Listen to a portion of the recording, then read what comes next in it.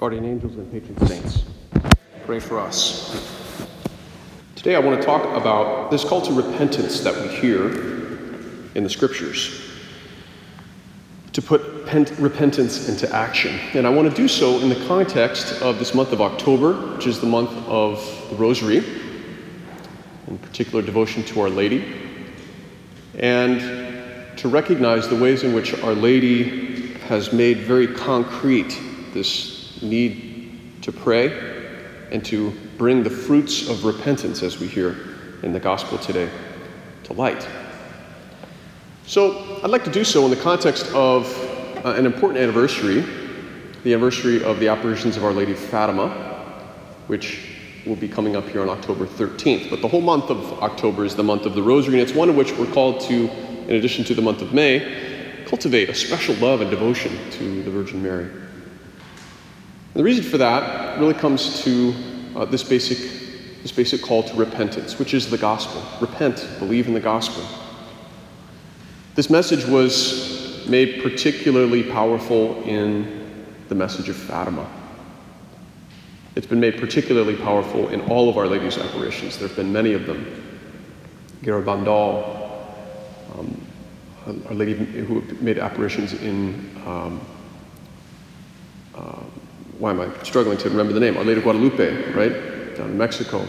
Our Lady of Kibeho in Rwanda. Right? Many instances of Our Lady in pity and compassion, wanting to bring hope to people in the midst of suffering.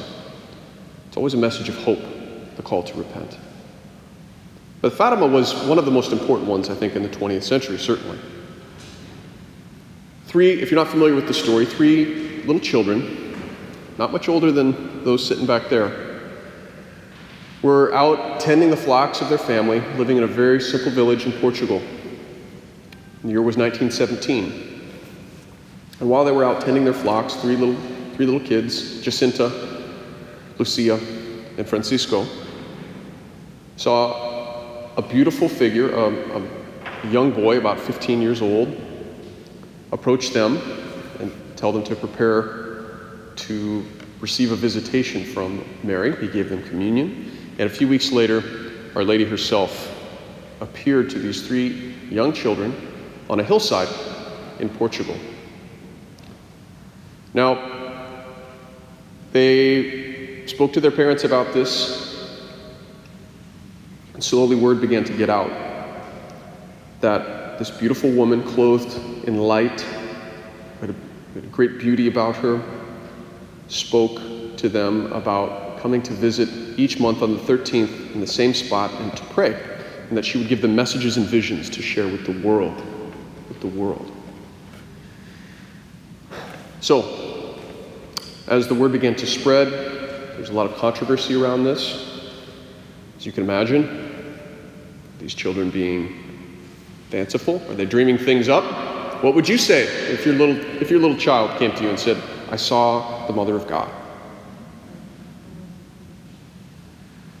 So, slowly this process of trying to figure out what's actually going on here unfolds over several months. The children at one point are put in prison as agitators and not allowed to go to the site to visit where Mary had asked to meet with them.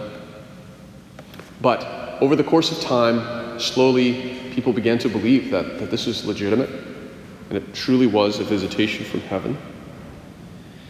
To the point that after 6 months of these visits,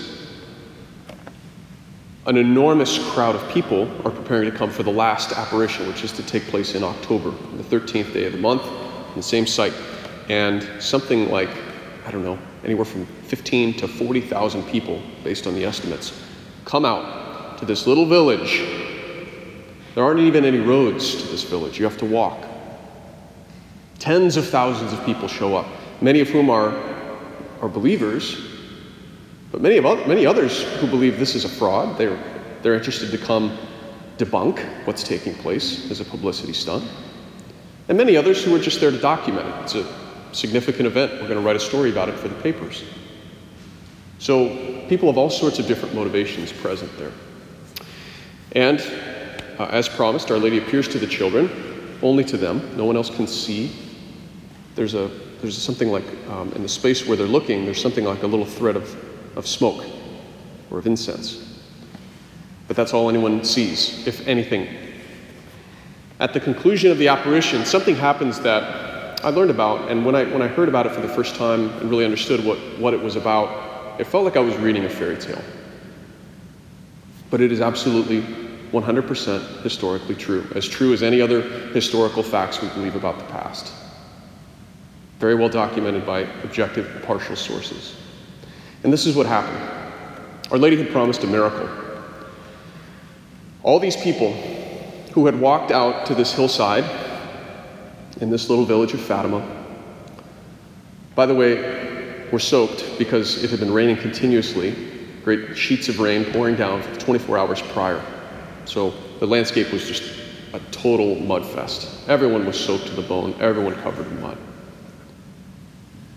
At the conclusion of the apparition, the children look up, the clouds part, and they see the sun for the first time in several days. And the sun begins to dance around in the sky, gyrating, turning, twisting, spinning great colors off of the sun in spirals coming out.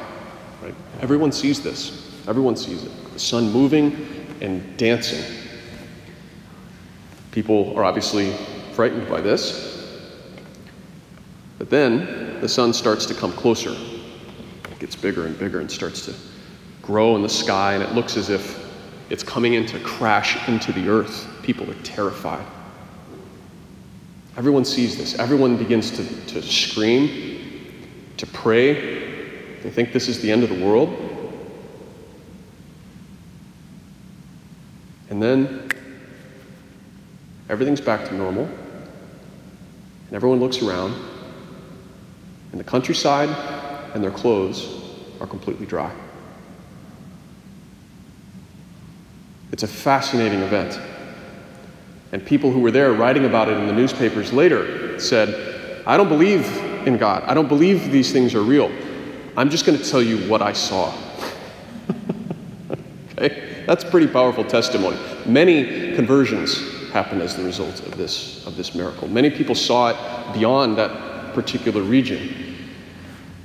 But it's as well attested as any other historical thing that we believe about the past. If you think the Declaration of Independence was signed on July 4th, 1776, if you believe that, well, you should believe that this happened.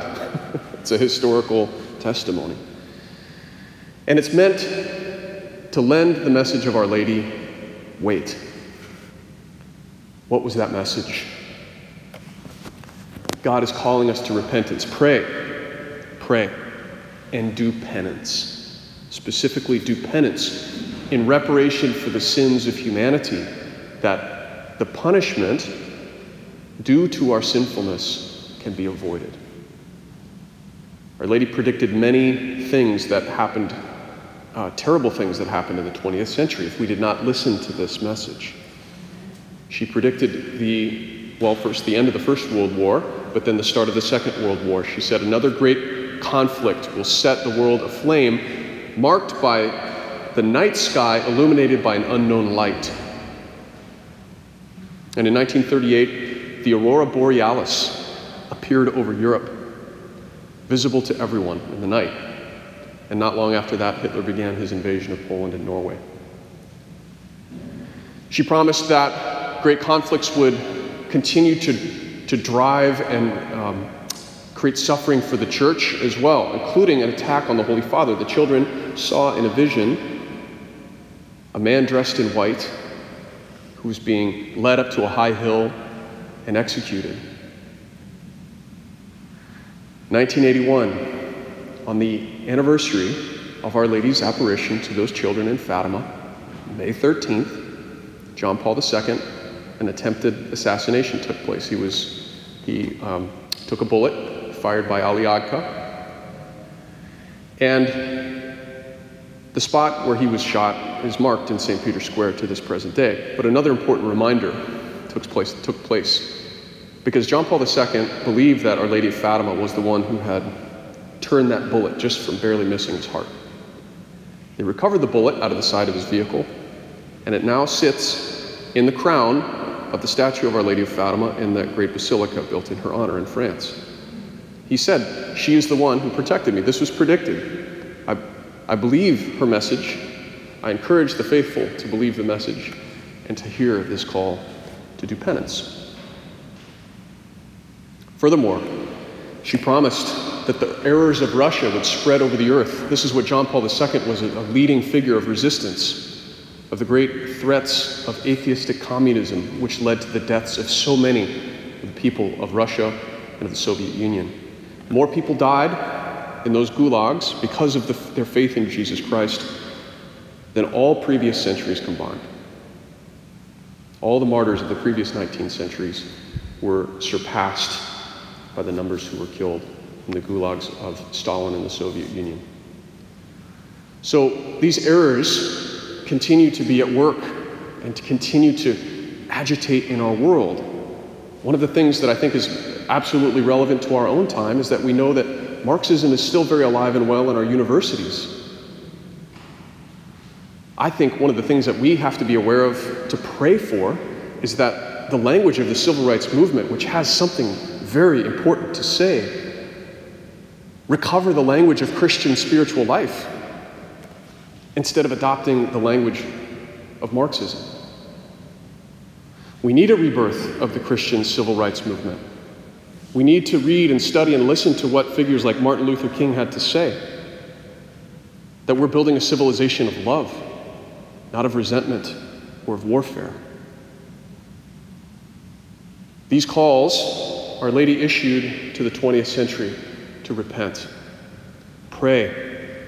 These evils need not arrive, but God's justice is working to overcome the effects of sin in the world. We can take a shortcut around those things, as it were, by our prayers. And so the request of Our Lady of Fatima was simple and it was straightforward. Pray. Do penance. Specifically, the devotion of the first Saturdays.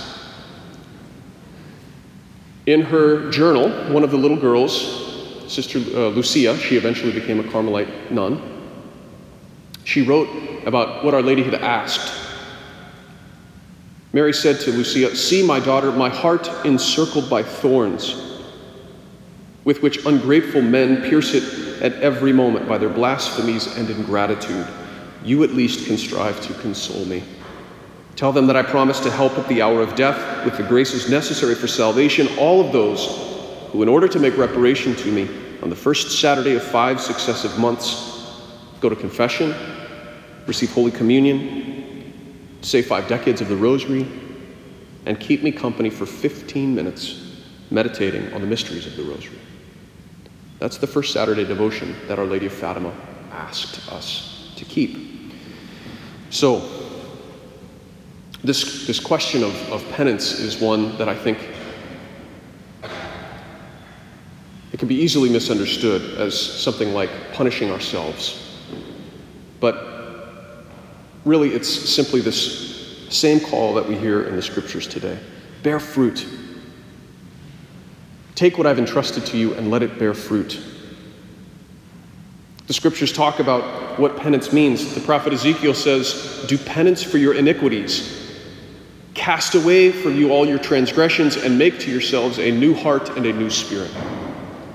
Penance, in other words, this casting away of our sinfulness, is something like a hatred of our sin. We're supposed to hate sin. That sounds very harsh. And I mean sin, not ourselves. We're not supposed to hate ourselves. It's very different.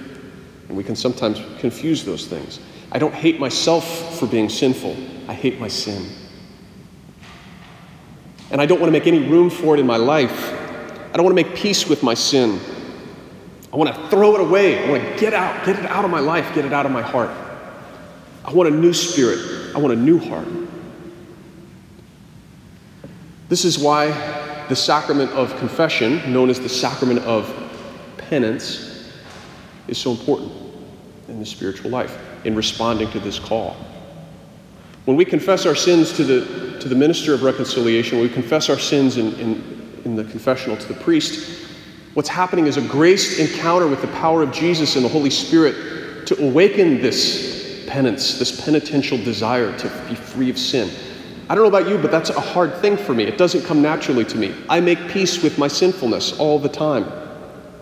And I need God's grace to actually help me hate my sin, because I'm attached to it.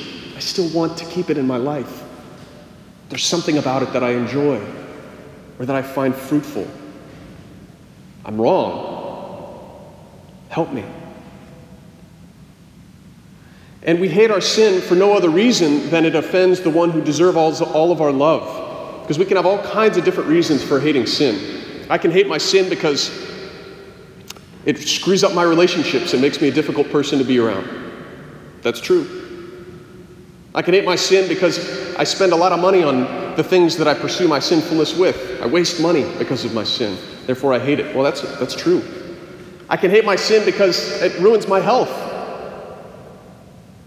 And all those reasons are true, but the fundamental reason to hate sin is because it's turning aside from the one who deserves all of our love. And that reason is the only reason, ultimately, that we're to hate our sin. Not so much the sins of others, not so much the sinfulness of the world around us, which we see very easily, but my sin, my disobedience, my disloyalty. In the end, this is a message of hope. I know it sounds harsh, it sounds negative, but it's not. It's a beautiful call to turn towards the one who deserves all our love. He's waiting for us.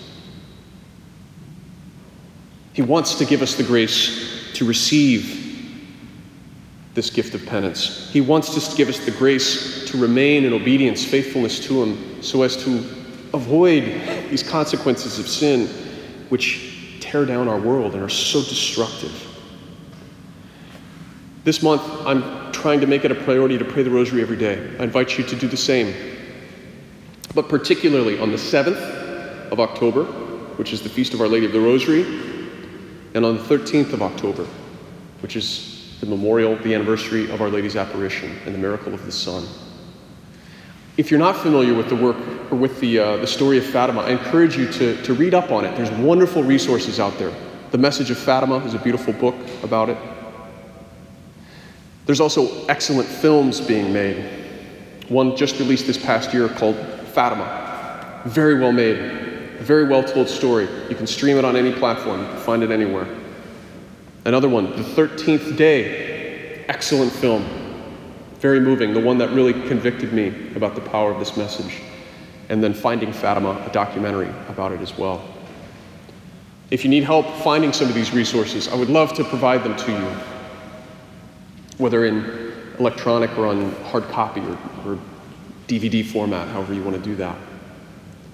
Because I think this is an opportunity for us to pray for the renewal of our country in particular, for a preservation of our country, for a renewal of the Christian language in the civil rights struggle, which is all too real.